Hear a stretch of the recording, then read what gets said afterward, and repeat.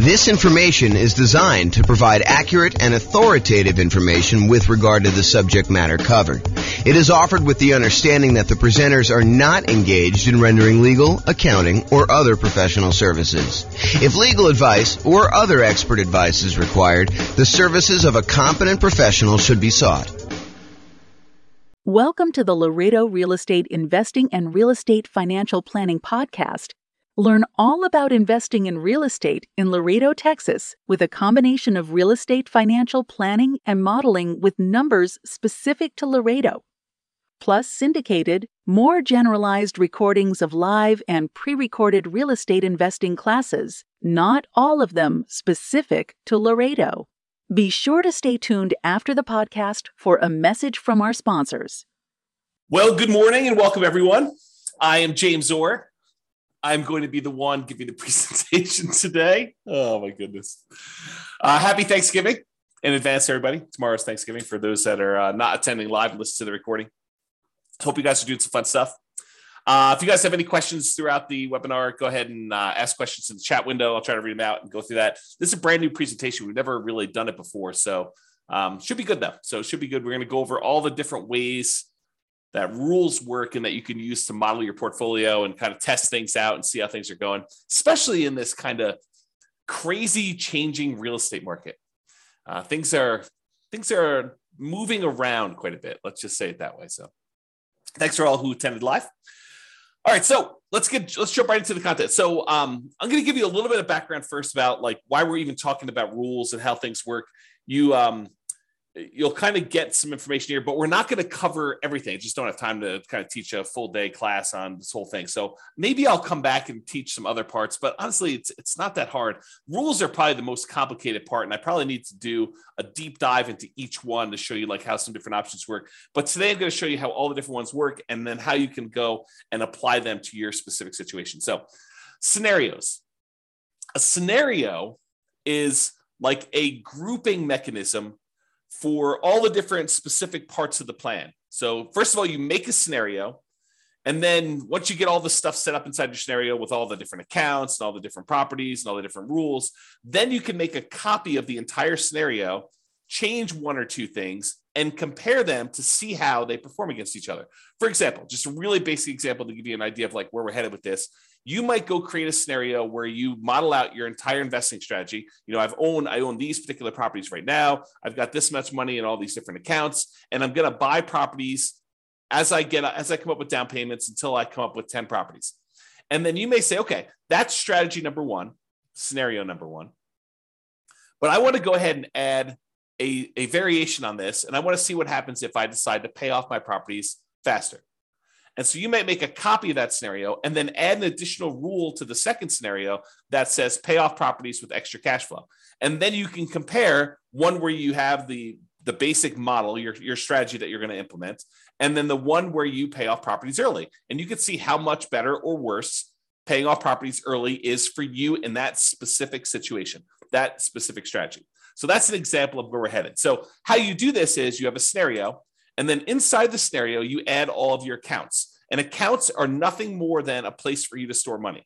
So you might want to have an account where you have all your stock market investments, or an account where you have all of your bonds, or an account where you have your retirement funds, an account where you have all your crypto, if you're still doing that stuff. All the different things that you have where you store money, and they have different rates of return and different characteristics if you're like got pre-tax money versus post-tax money. You might want to separate those out.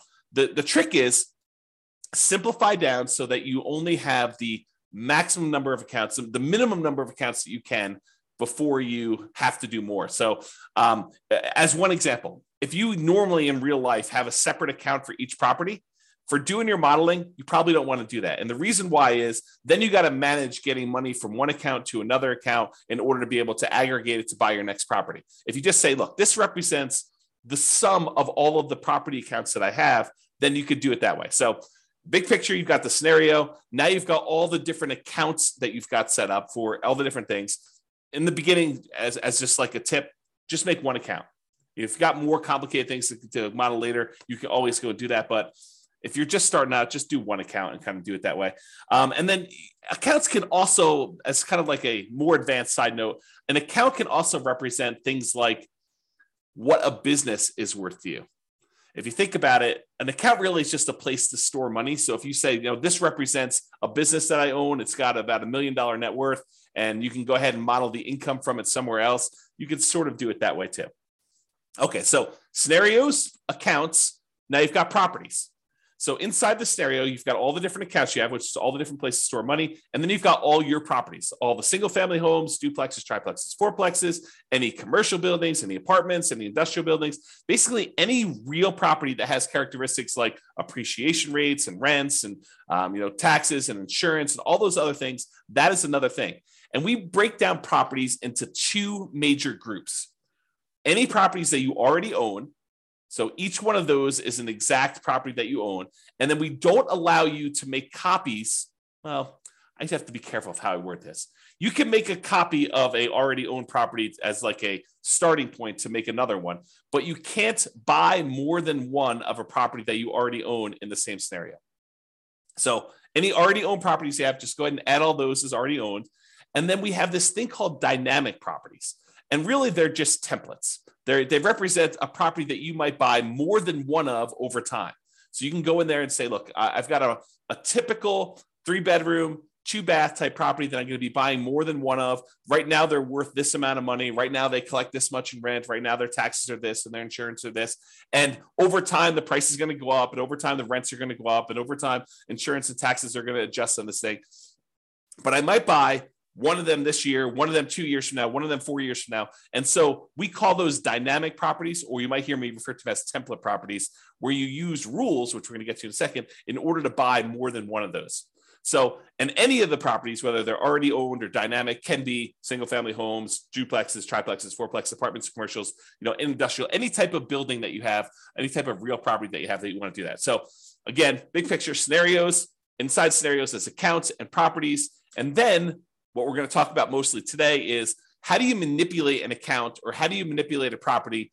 That's what you use rules for. So rules go ahead and they say, add money to an account, or increase the rent I'm getting on a property, or buy 3 of these properties, or buy a property every year, or start paying off properties with any extra cash I have in this account. Rules are things that manipulate accounts and properties in the scenario that you can do. So as we go through this, we're going to go through all the different rules types. And what you should be doing, in my opinion, is think about your specific situation and how you might apply these rules to you and the setup that you're going to do in the Real Estate Financial Planner software. And if you don't have an account, you can go ahead and make an account. They're free. Go to realestatefinancialplanner.com, go ahead and make a free account. And you could be playing around with this as you listen in the background, although might be better to pay attention, and then you can go back and play with it on your own. But, do whatever you want to do. So realestatefinancialplanner.com, you can go and make your account. But I would suggest you think about your situation and why we might have a rule in the first place for doing this. Because it might give you ideas on things you might be able to do or test in your scenario to see if, hey, maybe I should recast my mortgages, or maybe I should pay off my properties, or maybe I shouldn't take all my extra cash and pay off my properties over time. There may be a reason James made a specific rule that says, hey, only pay off properties if you have a lump sum and big enough to pay off the whole thing, which there is a reason for doing that, but I'll let you discover it on your own because you're going to go ahead and model this in your own stuff. So that's the thinking. So if you're going to go create a scenario, kind of a strategy that you're going to model for yourself, the order that you should do them in is you should make a scenario.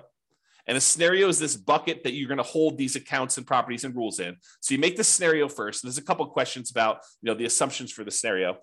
But then the next thing you do is you go create all of your accounts and you make sure your accounts are attached to the scenario, because you can have 5 different scenarios and have certain accounts in certain scenarios and certain ones that do not get put in certain scenarios. So an account is like a module you can use to have in one or more different scenarios. Then once you're done making all your accounts, then I recommend you go make your properties, and your properties are going to reference, where do you want to use as the source for your down payments for your properties, which account, and which account do you want to deposit your rents and get your expenses out of from there. So really, in order to do it in order. You should make scenarios, then you should make your accounts, and then you should make your properties, because the properties are going to use the accounts and you're going to want to put those in the scenarios to do that. So it's helpful to do it in this order. Of course, you can add an account later. You can add a property later. It's not required, but it's helpful if you go ahead and do those in order. And then finally, once you're done making the accounts of the properties, you usually make the rules to manipulate what's happening with the accounts and what's happening with the properties. And this morning, we're going to be focusing on step number 4, rules. With that being said, so once you go in there and you make your scenario, at the bottom of the page on the scenario is the list of your different rules. And there's a big old button that says create new rule. If you click on the button, create new rule, you're going to be shown a page that looks like this monstrosity on the right, which is just a list of all the different rule types that there are. And don't stress, because that is what we're going to be covering today. I'm going to go over what all the different ones mean and how you might use them so that you're not confused when you go in there and you start playing around with different rules. Okay, let me make sure I check my notes. Yeah, so we're going to basically be focused on what the rule does and when you might want to use it. That's what my goal is today, is to kind of talk about what each rule does and when you might want to use it. I'm not going to go into because it would be overwhelming for you. If I went through and I walked you through each of the options for the different rules and how to set it up, not going to do that. Today is going to be, hey, look, here are all the different rules and a whole bunch of different ideas for how you might want to model your own real estate investing strategy, what you should be doing, and to see how it all works out. So when you might want to use it is kind of what we're covering there. Okay. So with that being said, if you notice on this right-hand side, for those that can see the image, if you're listening to the audio, don't stress, I'm going to go over it in detail. But on the right-hand side, there's different groups. There's a group for buying properties, for selling properties, for impacting mortgages, for adjusting scenarios, accounts, and properties, and for other rules. So all I did is I just broke down and I said, hey, these are what the basic groups do. So if you're looking for a rule that does a specific thing, you may want to look under this heading. It's like groups of different rules. So buying properties, there's rules that are all about buying properties. You use these rules to buy dynamic. In other words, the template properties. You do not use these rules to buy anything that's already owned. You either need to have the property in your scenario as already owned, or you do not. So you don't use rules to buy properties that you already own. That's another way for me saying that. So you use these rules for buying properties to buy any template properties. And the template properties, again, are just ones that you've set up that you say, look, I might want to buy a duplex in the future, or 5 duplexes in the future, or an apartment building that looks sort of like this, or 10 apartment buildings that look sort of like this. So you either can make different dynamic properties with slight variations, or you can make one say, yeah, I'm going to be buying properties that sort of look like this, and I'll buy 10 of them, or 5 of them, or 7 of them, or 14 of them, or whatever you want to do. Okay. And you can't buy more than one or buy an already owned property again later in the scenario. I already talked about that. So group number 1, buying properties. Group number 2, selling properties. And we could sell properties in a variety of ways, but these are all the different rules about selling properties. You can sell already owned properties. You can sell template properties. And so these are different rules for saying, look, buy a property, own it for 2 years, then sell it. Buy a property when the return on equity drops below a certain ratio, then sell that, and then use the proceeds using a different rule to buy more of them. So you can do stuff like that. So we're going to have a whole set of rules about selling properties. We have a whole set of rules that impact mortgages, like pay off mortgages with extra cash flow, or pay off mortgages when I have a big lump sum, or pay off mortgages if after doing the calculation, I could then achieve financial independence if I paid off these mortgages, or recast a mortgage. And recasting a mortgage, for those that don't know, is, let's say you have $10,000 that you got a bonus from work or whatever it is, $10,000. If you go down to the bank, let's do this first. If you send in the $10,000 to your mortgage company and you pay down your mortgage by $10,000, your monthly payment does not change. The amount of time you have left on your mortgage comes in. So if you had 20 years left on your mortgage and you paid $10,000, now your mortgage might come in by, you have to do the math because it changes over time, but it might come in by 2 years. Okay. So you have 2 years, you'll pay off your mortgage 2 years faster if you just make the regular payments from then on, if you just sent the $10,000 in. Or with some mortgage companies, you could take that $10,000, you could go into the bank or call them up on the phone and say, look, I would like to recast my mortgage. And they say, okay, if you send us the $10,000, we will go ahead and restructure your mortgage so that it still pays off in the same amount of time, but your monthly payment goes down by, let's call it $100 a month. They do a calculation to figure out what the new math would be so that it pays off still in that same amount of time. And now you can reduce the amount of your monthly payment, improve your cash flow, as an example, by recasting your mortgage. And they may charge you a fee to do that, by the way. They may say, hey, it's $500 to do it, but we'll recast your mortgage. So you pay the $10,000 or you pay $9,500 and they take the $500 out for recasting your mortgage, and they do that. So that's what recasting a mortgage is, and there's a rule to do it, which we'll talk about. Or you might have a rule to refinance a property. So we'll talk about that too. Then we have another set of rules for adjusting scenarios or accounts or properties. Let's say, and I'll get into the details, so I'm going to go over all the different rules. But let's say, as an example, you say, hey, at some point in 5 years from now, on whatever that date is, what is today? On Thanksgiving of 2027, I am going to hire a property manager, and then I'm going to have my property management fee go from 0% to 10% in all my properties. Well, you can use a rule that starts 5 years in the future that's go ahead and sets the property management in all your properties to be 10%. That's what you can do by adjusting different values on all these different things. That's just one example.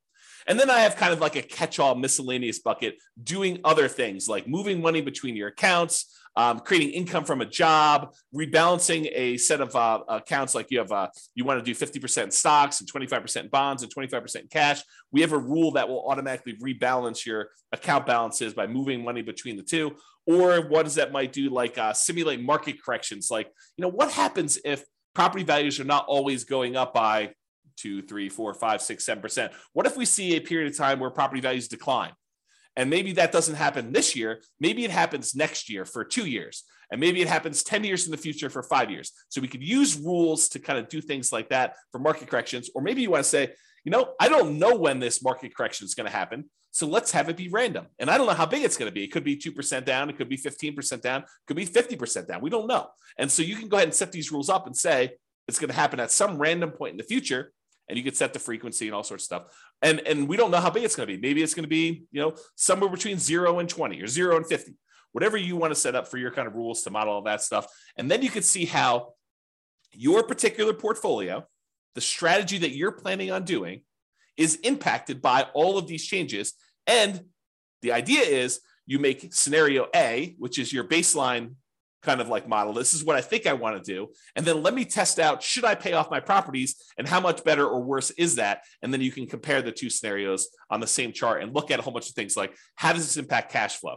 How does this impact all the different things that we measure as risky, like your debt to income ratio or your resiliency or the months of reserves you have, or how much faster does A versus B get me to financial independence? And you can look at all those different things to do that. Okay. Before I go on, because I think I'm going to get into the rules next, does that make sense to everybody? If at least one person can tell me, yeah, that makes sense. Good job, James. Keep going. Or I'm really confused. You should stop now because we're not going to get very much further. If you could put the chat window, that'd be awesome. No one is responding. Unbelievable. Okay, good. Ben at least is. Okay, this is awesome. All right, I appreciate it, guys. Thank you for participating. Okay. All right, so let's talk about the rules to buy properties.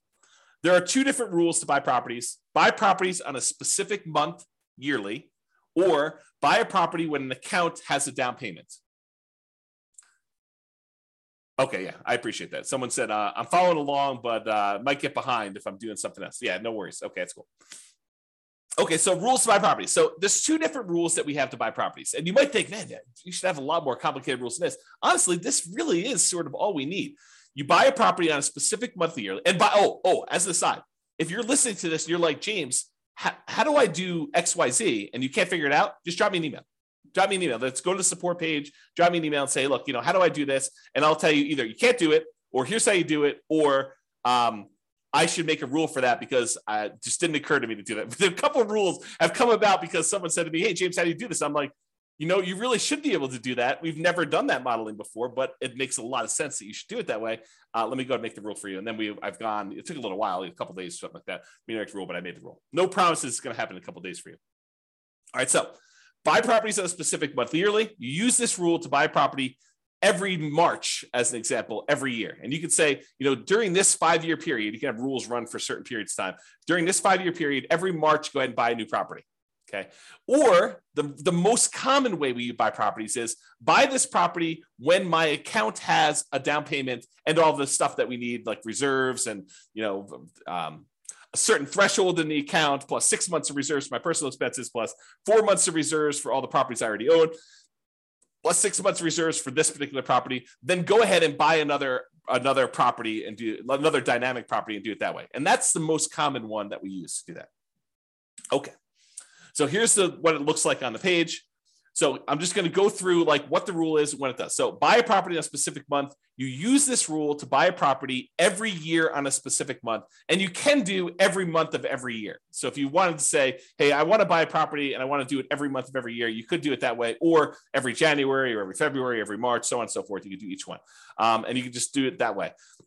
So imagine so when would you want to use this rule? Imagine you have $1 million invested in an account. Let's say it's a stock market account. You're thinking you just discovered real estate investing. You're like, hey, I want to see what happens if I take the stock market account that's earning 6, 7, 8, 9, 10, 11, 15%, whatever it is for you in your stock market account that you're modeling. And you want to take that money and every year you want to buy a new rental property with that just to see how this goes. So you could use this rule to do that, to slowly drip out a down payment worth of investment into real estate over time doing this. And if you say to yourself, hey, look, I really want to buy one every 6 months, you could say, okay, buy one every March with this rule. And then you could set up a second rule that says buy one every September. And now you have 2 rules doing one a year in order to get that kind of 2 a year. Okay. So that's how you do it.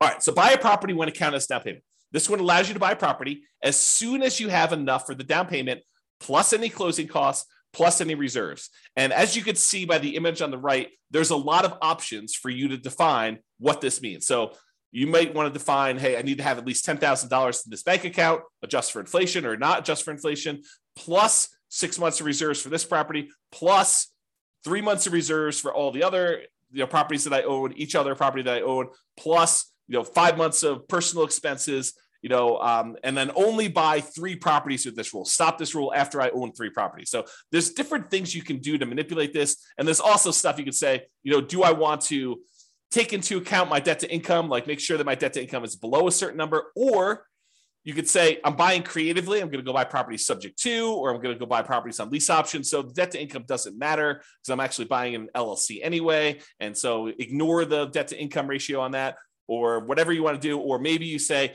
I have a real estate agent's license, so I'm going to get paid a 3% commission when I buy these, or go ahead and take a 3% discount. And so you could do all these different variations on this stuff with this rule. Or maybe you say, look, I want to buy properties, but if I can do cash out refinances on the other properties I own, if they're below 75% debt to income, or 75% loan to value, then I can go ahead and say, do cash out refinances to do it. So it's very flexible in all the different ways you can use it, but realize that's what you do. So when might you want to use this? You might want to see how quickly you'll be able to acquire your ideal portfolio of rental property. So you want to say, I want to get to 10 rentals or 10 doors or 20 doors or whatever number you pick. How quickly can I do it with my current income, my current savings rate, my current returns that I have in my accounts? And then as I acquire each property, all the extra cash flow I get gets deposited in this account. So it kind of compounds over time if you've got positive cash flow, or slows you down a little bit if you have negative cash flow, although the cash flows do change based on all the properties. So you could use this to determine how quickly you'll get to a certain portfolio. And then you could test things like, what if I save 10% more? Or what if I save 10% less? Or what if I got a lump sum for a bonus or a divorce or inheritance or whatever you want to do later on? How would this impact all that stuff? So that's one example. You might want to see the impact of changing how much you keep in reserves has on the speed you can acquire properties. So here's another example. You could say, look, if I use this rule and I say keep six months of reserves for all my properties, how quickly can I acquire all the properties I want to do with that? Or how quickly can I acquire properties if I keep 12 months reserves? I think the market's going to get a little sketchy. Maybe I should keep 12 months of reserves. So if I do 12 months of reserves, how much does that slow me down? And how much riskier or less risky is one or the other? Or how much extra net worth will I have if I don't do 12 months of reserves versus 6 months of reserves or 2 years of reserves? You pick the numbers, okay? So you could use these different rules and make copies of the scenarios to kind of test those. You could see the impact of doing cash out refinances to buy new properties. We kind of talked about that little part of the rule, but you could use that as a way to do that. You can also see the impact of getting a real estate license or acquiring properties creatively. So if you want to test out Now that interest rates have gone up quite a bit and there are a whole bunch of really low interest rate properties out there, maybe you want to say, well, what if I were willing, not everyone is, to go ahead and do marketing to find motivated sellers, go buy properties creatively and buy properties that way? What impact does that have? Does it make it a lot faster? Does it make it a lot riskier? What does it look like if I go ahead and model that in a variety of different ways? And I'll make a side note about this because I think it's important. Just because a path is optimal does not necessarily mean that that is the one you should do or that you will do, right? I could go and model something and I could tweak everything and say, this is the optimal path, in parentheses, if everything goes my way, if everything goes exactly the way I modeled it, right? But really, I think part of what you are doing with the software, part of what I do with the software, is I say, okay, here's kind of my plan. How does this plan perform in a variety of market conditions? What if things don't go my way? What if things get ugly? How do I perform with this? Is this going to really derail my life? Is this going to make that really bad? And if things go really, really well, yeah, that looks awesome. But if things go not quite as planned, if I get delayed, if I lose a job, if I, all those different things that you could do, then you can go ahead and model all that stuff to do that. So I don't know. That was my side note. I just felt compelled to tell you that. So those are some of the different ways you might use this rule to do some modeling. And if anyone has questions, feel free to ask your questions in the chat. I'll try to get to it. Now, here are all the different rules for selling properties. And since I'm going to go through all of them in detail, I'm not going to cover them here, but let's go through them one by one. All right. So here's a rule that says sell properties and pay off mortgages to retire. Here's how this rule works. If by selling some properties, let's say you have 10 properties and you want to sell off 4 of them, okay? If by selling off 4 properties and paying all the associated closing costs, all the transaction costs for sale, the depreciation recapture, your capital gains tax, your real estate commissions. If you pay all those costs, the net you'd have after paying off all these properties, you could pay off the remaining properties. So you have 10, you paid off, you sold 4 of them. Now the money you got after all your expenses can pay off the 6 remaining ones. If that would give you enough cash flow and any money you have invested in the stock market with your safe withdrawal rate, because it takes that into account too, that between the cash flow from the 6 paid off properties and any money you have from the stuff you have invested in your accounts with the safe withdrawal rate, you would be financially independent. Then go ahead and execute this rule. This is sort of the rule if you buy more properties than you need and you let them all grow appreciation wise and paying down the loans, you get a little bit of cash flow over time. And then eventually you get to the point where, hey, if I sold 3 of these, then I could pay off 7. Or if I sold 7 of these, I could pay off the 3. And by paying off the 3, then that actually would get me over the bar of being financially independent, where all the investment income I have would meet my minimum target monthly income in retirement. Then go ahead and do that. Instead of having to guess and check when that happens, we have a rule that says, hey, if you want to go ahead and acquire a certain number of properties, and then by paying off some of them, you could pay off the rest. By selling some of them, you could pay off the rest of them and you'll be financially independent. That's this rule. So you could use this rule to say, hey, I'm acquiring properties. Maybe I get to the point where I don't need 12, right? And so when do you get to the point where you could sell a part of the 12 and pay off the other ones in order to be financially independent with the other money in your account? Pretty cool rule, right? Like an interesting way to do that modeling. At least I think it's a pretty cool rule. I like this rule a lot. Okay, so that was one rule. Here's a totally different one. Sell rental properties after owning them for a specific period of time. So this one allows you to sell all rental properties. It does not do owner occupants. So it's only rental properties after you've owned them for a specific period of time. So let's say you acquired properties and you're doing lease options as an example. So you're buying properties and you think that you're going to be holding these properties for 3 years and then the tenant buyer is going to cash you out. You can go ahead and set this rule up and say, okay, I'm acquiring properties as quickly as I can. As soon as I have a down payment here, buy another one and then find a tenant buyer, a lease option tenant buyer to come in and lease it from me. And I think I'm going to sell these properties after holding them for 3 years. Some of them may be 2, some may be 4, but on average, it's going to be about 3 years. What would that look like? And so you'd use this rule to then sell properties after holding them for whatever period of time you define, X number of months. Okay. So that would be an example of doing that. So, and by the way, this one is for rental properties. It's not for owner occupant property. So if you're thinking to yourself, hey, look, I might want to use this rule to live in a property for 2 years to get the tax advantages of like 2 out of the last 5-year tax advantages where you don't have to pay capital gains up to certain limitations on that. This is not that rule. but I might have another rule coming for you if you're looking to do that strategy. That's where we're headed. Oh, wait, what's this? Sell owner-occupant properties after owning them for a specific period of time. Well, maybe this is that rule that I was just talking about. This allows you to sell an owner-occupant property, a property that you're living in, after owning them for a specific period of time. So you could say, hey, I'm going to do this model where I'm buying properties at a discount, but I'm moving into them. I'm going to live there for at least 2 years. Why 2 years? Because there are some tax advantages for you living in an owner-occupant property for 2 out of the last 5 years. I'm not a CPA. Go talk to your accountant to kind of get the details on this. But the basics of what I understand, the layman's version is, if you live in a property for 2 out of the last 5 years as an owner-occupant, and then you sell it, you are exempt from capital gains on that property up to a certain amount, and the amount changes whether you're single or you're married. Okay, so this could be a way for you to do that. And when you sell the properties, we have this little section down here that says how much do you want in closing costs when you sell? How much do you want to pay in real estate commissions? Because you can put in what your assumptions are about those. And then what is your depreciation recapture tax? Well, if you're living in the property, that's going to be zero on most of those. And then what's your capital gains tax rate? Well, if you're doing this as an owner occupant, you're living there for 2 out of the last 5 years, your capital gains tax rate might be zero here. There you go. All right, Austin says, what's your take on mini syndications on single family homes?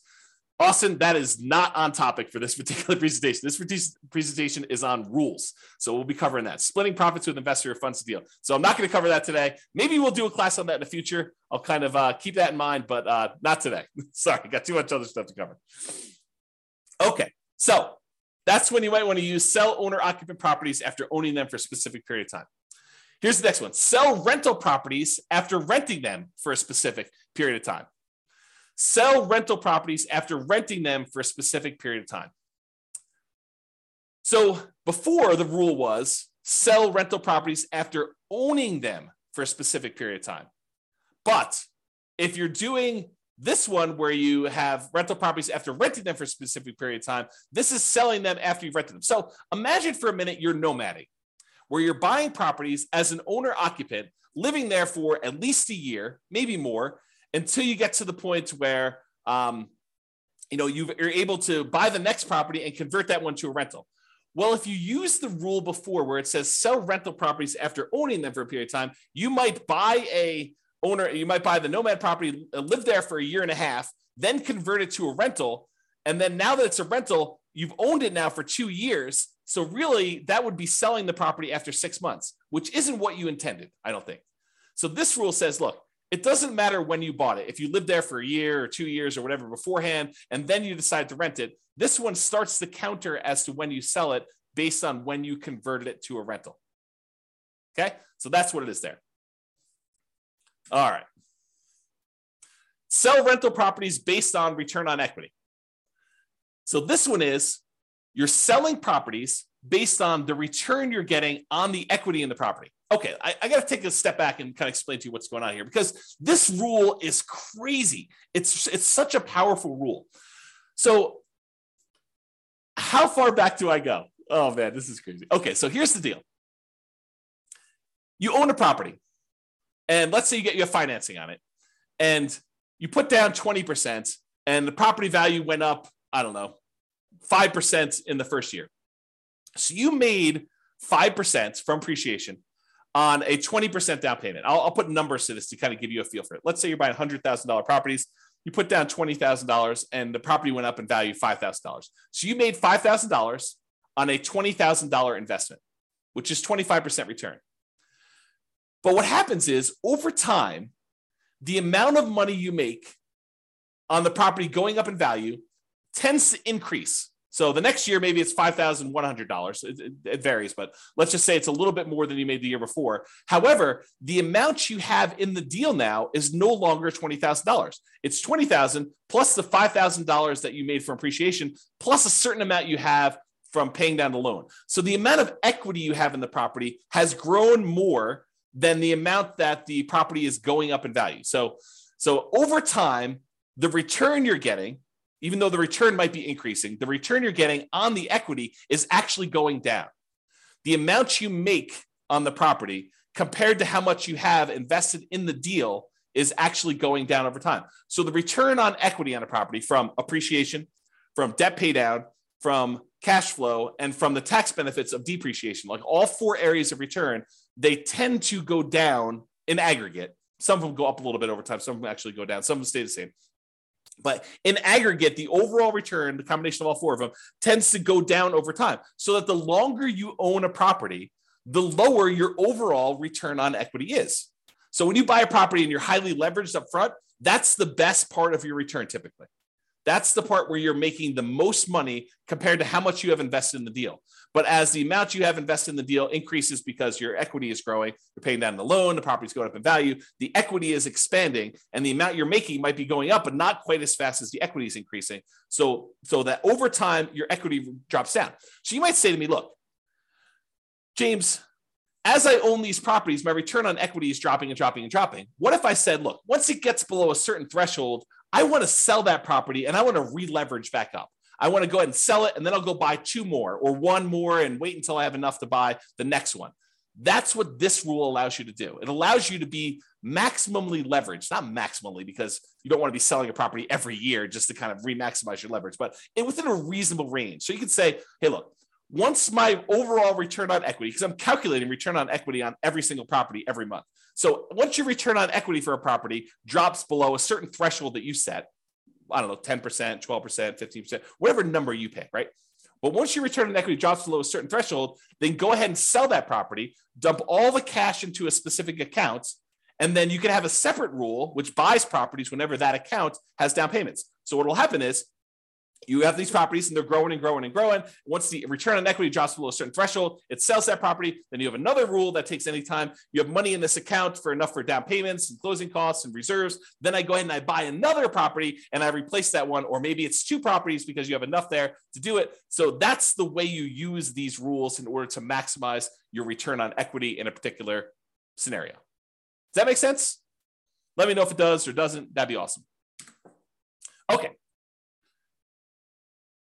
This rule is selling rental properties once your account balance drops below a certain threshold. Yeah, so James says makes sense. James is the only one participating today. Thank you for that. I appreciate that. Okay, so imagine this. Imagine you've got a portfolio of properties and you're trying to make sure that you have enough money to kind of support yourself, and you stop working before the cash flow on the properties will generate enough money for you to live on. So you're kind of operating at a deficit. You have $500,000 in your bank account, plus you've got a bunch of rentals, but eventually you draw through the $500,000 because you're a little bit short. So you could set a rule that says this: once my $500,000 drops to the point where I only have $10,000 or $50,000 or $100,000, whatever your comfort level is, once I get to the point where my account balance drops to $50,000, as an example, then go ahead and sell one rental property to boost that account balance back up. And then I'll keep draining on that account until I get to the point where it drops down again, and then sell another property if you want to. You can kind of use that to do that. So imagine a situation where you stopped working earlier than you should have before you completely are financially independent. And now you have a whole bunch of rental properties with a whole bunch of equity, but you don't want to go sell those properties with equity right now. You want to go ahead and hold on to them as long as you can until the point where you need to sell them in order to put money in your account to be able to support your lifestyle. Then you could use this to model that situation. Or you could say, look, as soon as I get to the certain point where this account balance drops to a certain level, go ahead and sell a property because I want to be able to use that money to buy new properties. You could use that too. So this is similar to a rule that we're going to have later, where instead of selling the properties, you do a cash out refinance in order to bring your account balance back up. So they're sort of like a pair of rules. This one is the sell the rental. You sell it, you pay all your expenses on it, your closing costs, real estate commissions, depreciation, recapture tax, your capital gains tax. You can go calculate all those, and then the net gets deposited to your account.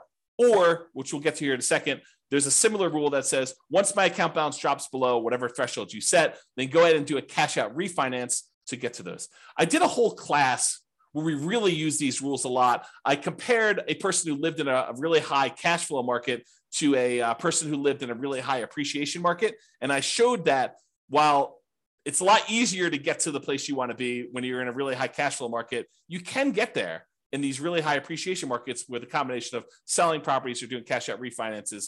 But there's some complications with the cash out refinance, which I talk about that in that 2-hour class. But I think the name of that class was cash flow versus appreciation. I think that's what the name of the class was. And I set it up as two different people competing, and go watch that if you haven't seen it before. It's pretty good if you're interested in this particular modeling. Okay. All right. Next rule, sell properties, but only if by doing so, the money that I get from all the properties will allow me to retire based on a safe withdrawal rate. So I mentioned safe withdrawal rate earlier. I'm going to take a moment to kind of make sure everyone understands what I'm talking about. So there's this study, it's called the Trinity study. And what it basically did is it went back through historical stock market rates of return.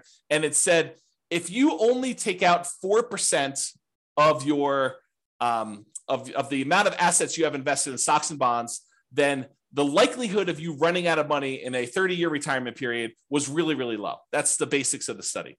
And so what they called that 4% was a safe withdrawal rate. And I'm using safe in quotes because there's been some arguments that it's really not so safe. There's been arguments by the guy who came up with it that it could be a lot higher than 4%.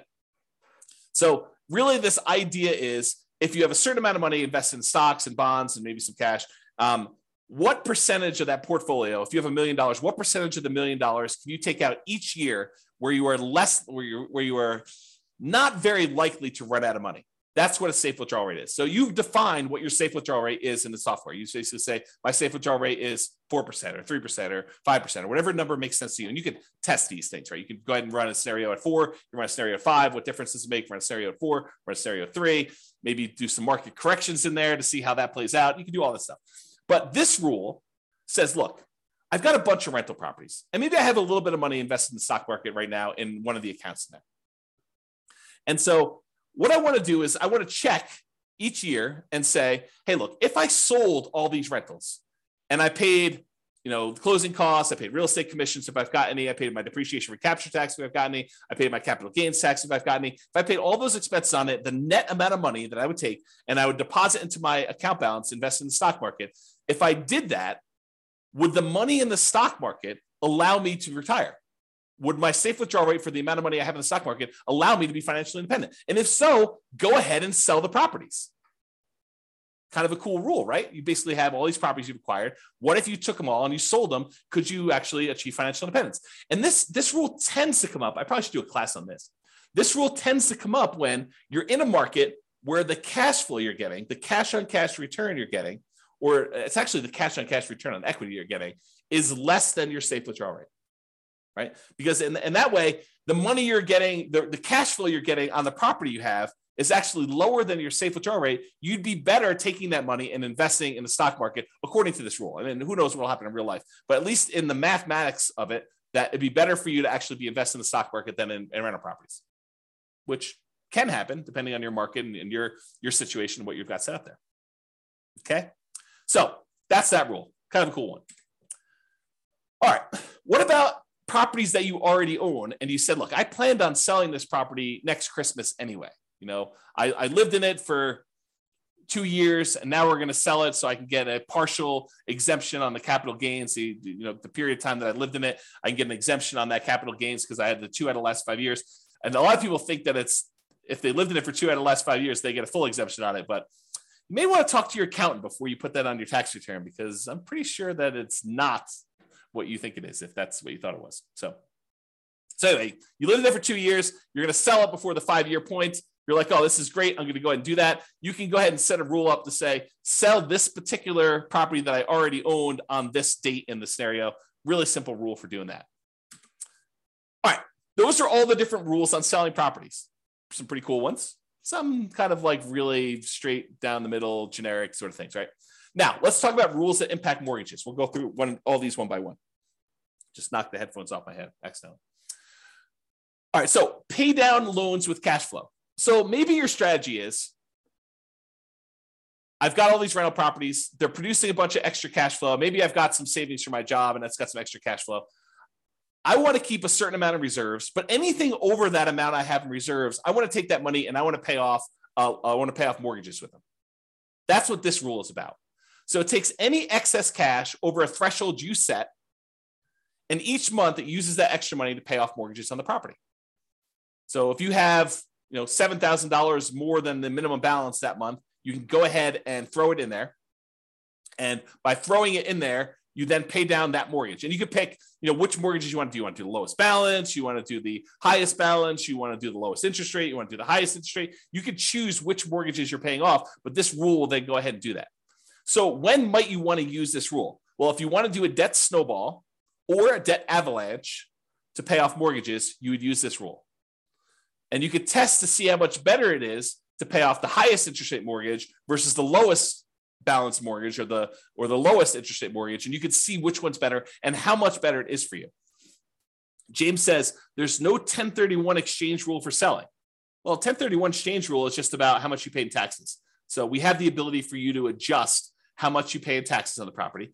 And then you can go ahead and use that rule and set the taxes to be equal to 0 for that. But then you got to track how much you would have had to pay in taxes on that one. So there's no keeping track of how much deferred taxes you have on a particular property, something I might add in the future, but you can set the threshold to be, I'm not paying any taxes on this one when I sell it. And yet my fees are an extra, $1,000 to do the 1031. So you can do 1031 exchanges. It's just not a specific rule for 1031 exchanges. If that makes sense.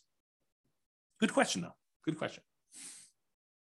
Okay. So pay down loans with cash flow. That's how that works. Okay. Pretty simple. However, every time you make a payment on a particular loan, it doesn't actually improve your cash flow in the short term, unless you pay off the loan completely, and then it improves it by a big chunk. But it doesn't improve your cash flow because by paying down the loan, all you're really doing is moving in the date that loan gets paid off from where it was to closer. So it'll be paid off sooner. But your monthly payment stays the same. So it doesn't improve cash flow on a property. So you might say to yourself, hey, and I'll add this one other thing. And the amount of money you're earning on that extra cash flow you're doing is the interest rate of the loan. So if you're taking your money and you're paying down a 3%, 4%, 5%, 6%, 7% mortgage on a property, the amount that money is earning is the amount of your mortgage interest rate. So if you're paying off 3% loans with that, you're earning 3% on that money. You're paying off 7% loan, you're paying 7% on that money, okay? So the idea is the more you're paying off on those properties, until you pay it completely off, it doesn't really benefit you in the short term. It benefits you when you pay off the loan, which could then compound and help you in the future on other properties you're doing, but it doesn't benefit you in the short term by improving your cash flow. And so you might say to yourself, well, why would I go take this extra money that doesn't help me in the short term? Why don't I let that grow in something else I'm invested in, like either more rental properties or stock market or I don't know, whatever you want to do, crypto, bonds, whatever you want to do there, hard money lending. You could go ahead and take that money and invest it in something else and get a higher return. That way, once you get enough money in this other account where you could completely pay off the mortgage, not just make a little dent in it, pay off $500 on it, but say, look, I got $100,000. I'm going to pay off this mortgage in full. And by doing that, you then get all the cash flow from having that mortgage payment go away. That's what this rule does. So this rule says, look, only pay off a mortgage when I can pay it off in full from a specific account. So it tests to see if the amount you have in your account plus whatever threshold you have there. So look, always keep $15,000 in this account, but if I've got enough to pay off a mortgage and remain $15,000 in this account, then go ahead and pay off the mortgage. So that's what this rule allows you to do. And then which mortgage you want to do, the lowest balance, the highest balance, the lowest interest rate, the highest interest rate, whatever one you want to do, and it'll kind of do which properties you want to do it that way. But this allows you to go ahead and say, keep this money invested in whatever, the stock market, bonds, until I have enough to pay off the mortgage, and then do that. Kind of a cool rule. All right. Remember earlier we talked about recasting mortgages? It's that thing where you walk into the bank with $10,000 and you pay them a fee in order to lower your monthly payment, not change when the loan gets paid off, but you give them $10,000 and say, look, I'd like to lower my monthly payment by a little bit. And they're like, okay, yeah, we'll do the calculation. We'll do that for you. It'll take this thing. Well, this is a rule for recasting mortgages. So you could take a lump sum of money, go into the lender and ask them to recast the mortgage. And so this rule allows you to go ahead and recast them. Okay, that's what that rule does. All right, remember before I told you about selling properties based on the account balance? If my account balance gets so low, then go ahead and sell a property to replenish that account balance so I have money to live on or money to invest somewhere else. This is the kind of sister rule for that, cash out refi based on account balance. So when your account balance gets to a certain point where it's really, really low, then go ahead and do a cash out refinance on a property, pull all that money out, deposit it into the account, and you'll be able to then have all the money in that particular account to use to do whatever you want with. Okay. So I think I have here, when would you want to use it? If you're modeling a situation where you're stopped working before your cash flow is enough to support your lifestyle, you might need to cash out refi properties from time to time to provide living expenses to kind of make up for that difference. Or use the equity properties to occasionally fund the purchase of new properties by refinancing. So you could say, look, once I get to this low account balance, go ahead and do a refi on a property to get the account balance up to where I can do a new purchase. Kind of an interesting rule. All right. So this leads me to explain this interesting concept. And so I need to explain it to you, but I'm going to take a drink first. All right. So imagine you said to yourself, look, I really want to earn, $10,000 a month. And if I was earning $10,000 a month, I would consider myself financially independent. Because $10,000 a month would be able to cover all my personal expenses, including the mortgage I have on my owner-occupant property, and anything else I need, right? So $10,000 a month, that's my number. That's my target income to be financially independent, target income in retirement. But what if you didn't have a mortgage on your owner-occupant property? Would you need that $10,000 anymore? And you say to yourself, no, I wouldn't. So I can either have $10,000 if I have a mortgage on my owner-occupant property, or I only need $8,000 if I don't have a mortgage on my personal property anymore.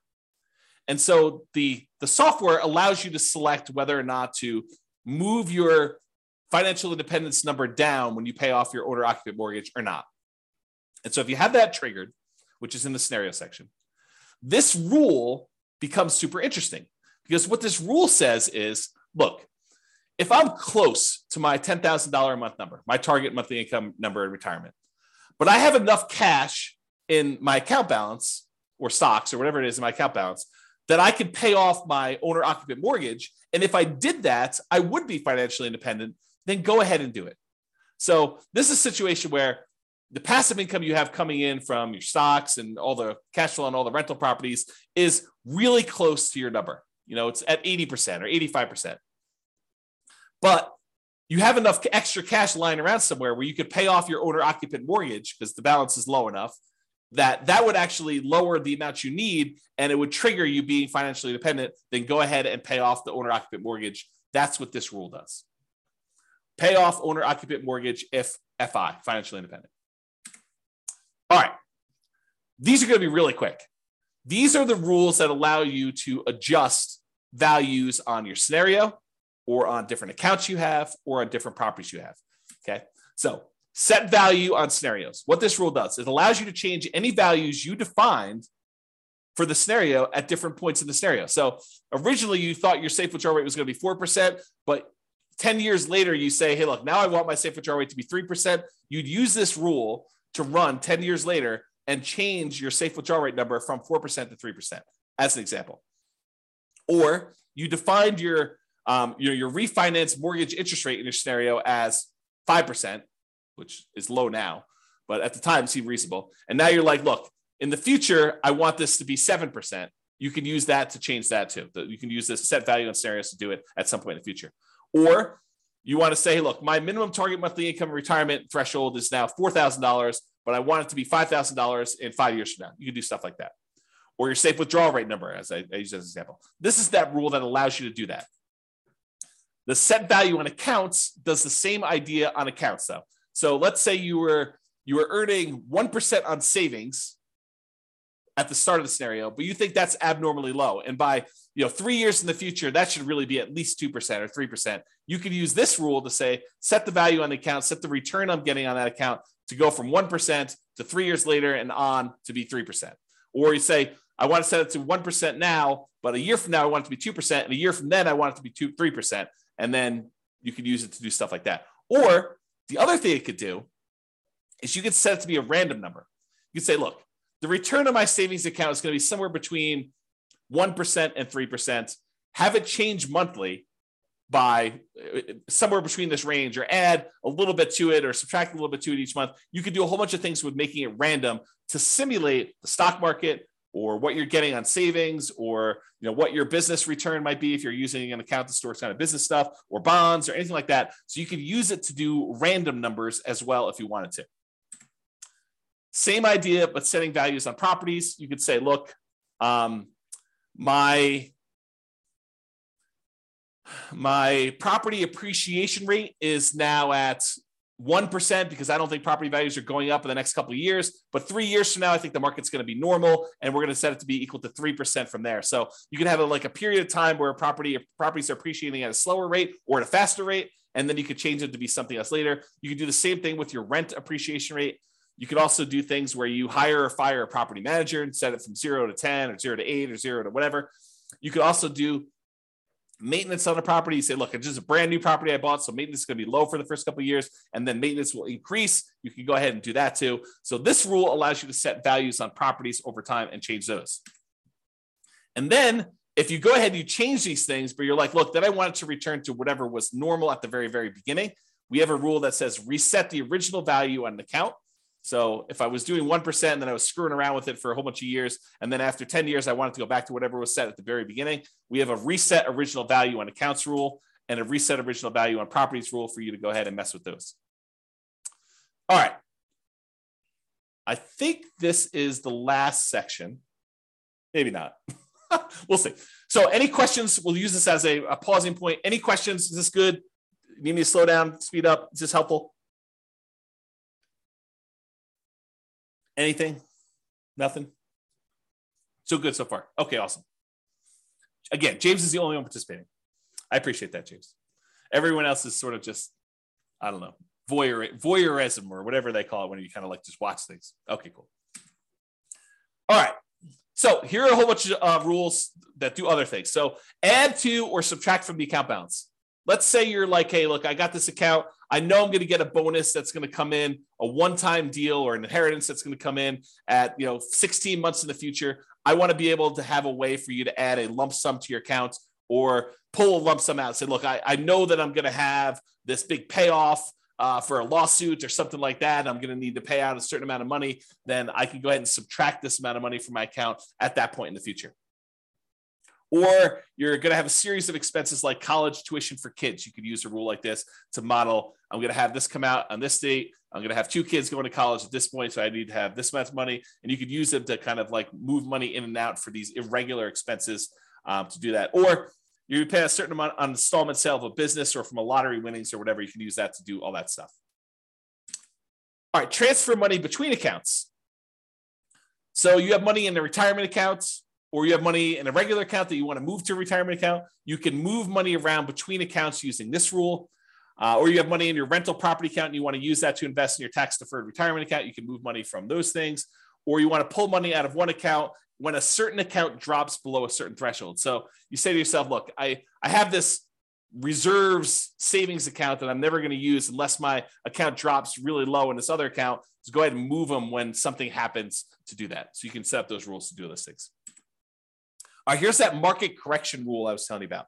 So this allows you to model what could happen if your market corrects. If your account balance or your properties all are affected by these things, you could do that. So this allows you to change the amount that is in accounts that you select. So it doesn't have to be all of them. Like a savings account may not be affected, but a stock market account might be affected by a market correction. And which properties you want to have impacted by this thing, and then by how much. And you can have some of these be random. So you can have how frequently it happens be random, or you can have the amount that it declines be random. And if you need to do one random and one static, you can have 2 of these rules running and only impacting one or different things to do that. So that's all about different market corrections. And if you're really trying to see how resilient your portfolio is to different market corrections, this is what you want to be playing with. You want to be able to see, okay, I'm going to do this strategy. And the strategy sounds awesome, right? I'm going to be buying properties and maximizing my loan to value and minimizing the amount of money I have in a deal and keeping really, really low reserves to kind of make it go really, really well. Well, let's see how that performs with market corrections.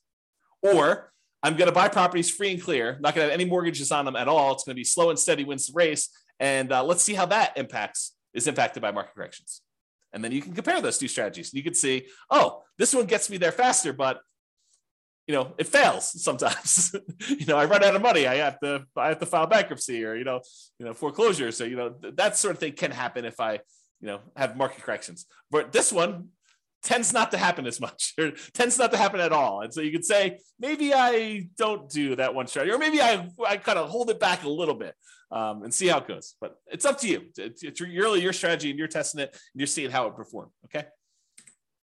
All right, here's the one you're probably going to use in almost every scenario that you set up: your paycheck and your personal expenses. And a lot of times we'll set up a separate rule for each person's paycheck, like one spouse and the other spouse, and then a shared personal expense one that you're going to do. And we usually set them up as 3 rules. You could do them all as one if you really wanted to, but I tend to separate them out just to make it a little easier.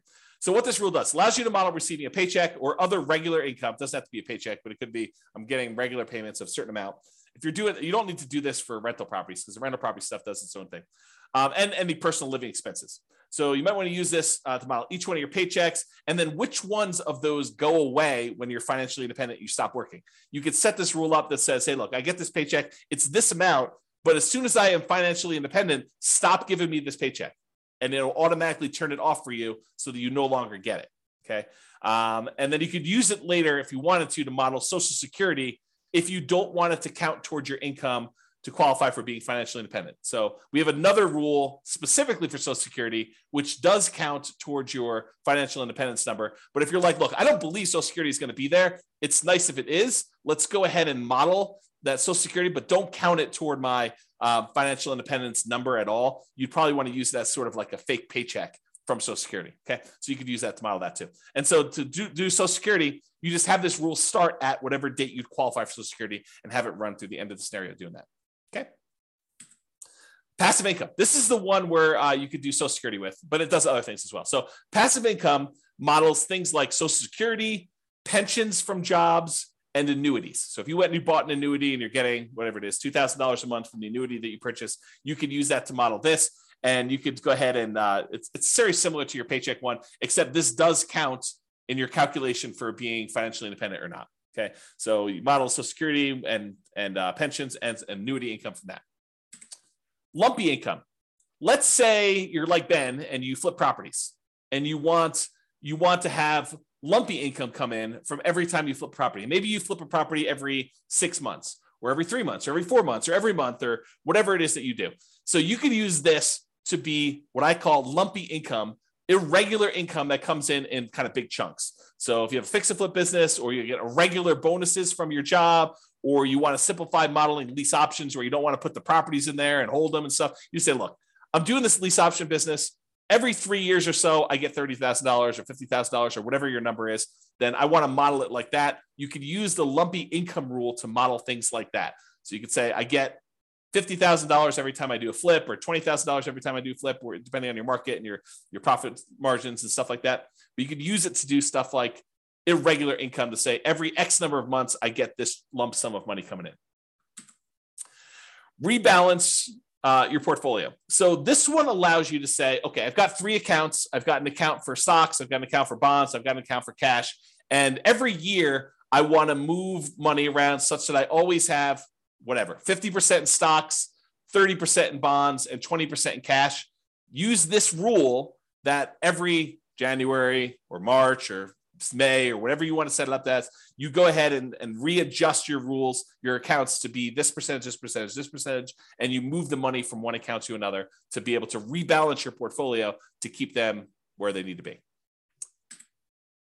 If you have a retirement account that has required minimum distributions, you'll want to use this rule to do the required minimum distributions. So basically it does a calculation for you to tell you what percentage of the account you need to take out that year, and then when you want to take it out. You pick a month, and then every year it does the calculation based on your life expectancy and your tax rate.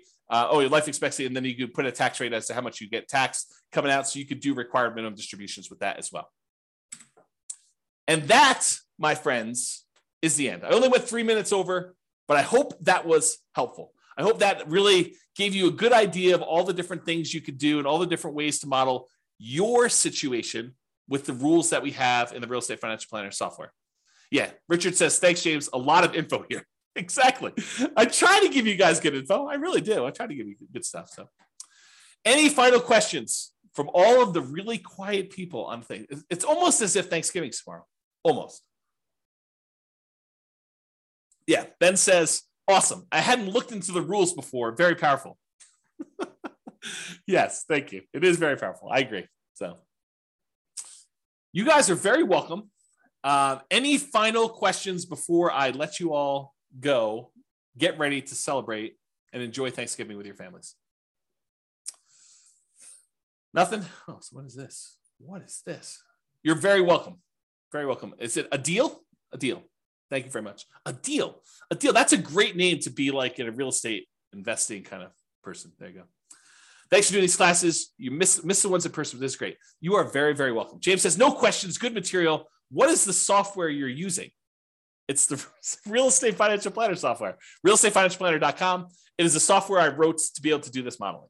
So it's not like off-the-shelf software. I programmed it for you. I did it as my service to you. So there you go. It's available on the website, realestatefinancialplanner.com. Go create a free account and you can do all this modeling. And honestly, you don't need to start from scratch. I'll probably do a whole class on this, but if you go to realestatefinancialplanner.com/model, just pick your city. And I've made some sample scenarios for you to start from. Go ahead and just copy that right into your own account and then just edit. That way you don't have to go create everything from scratch. You can say, oh, I see there's a property here. Let me go ahead and change this to be closer to what my properties are and go ahead and do that. Yeah. James says, cool. I'll start modeling this weekend. Yeah. Let me know if you have questions. That'd be good. All right, folks. Thank you all for coming. I do appreciate it. Have a great Thanksgiving, and I will see you all post-Thanksgiving. Bye-bye for now. Thank you all. With home prices up, mortgage interest rates up, and rents up, but not quite enough to counteract the higher prices and interest rates. Cash flow on rental properties in Laredo is harder than ever. Book a call with the Real Estate Financial Planner to apply our proprietary 88 strategies to improve cash flow on your rentals. See the show notes for a link to schedule your call and improve your cash flow today. If you're a real estate agent, lender, or professional in Laredo that wants to help our real estate investor listeners, consider reaching out to learn about collaboration opportunities with this podcast. We'd love to add more value to our listeners by having you assist our investors buy, sell, and finance their real estate investments. See the show notes to schedule a call to discuss collaboration opportunities.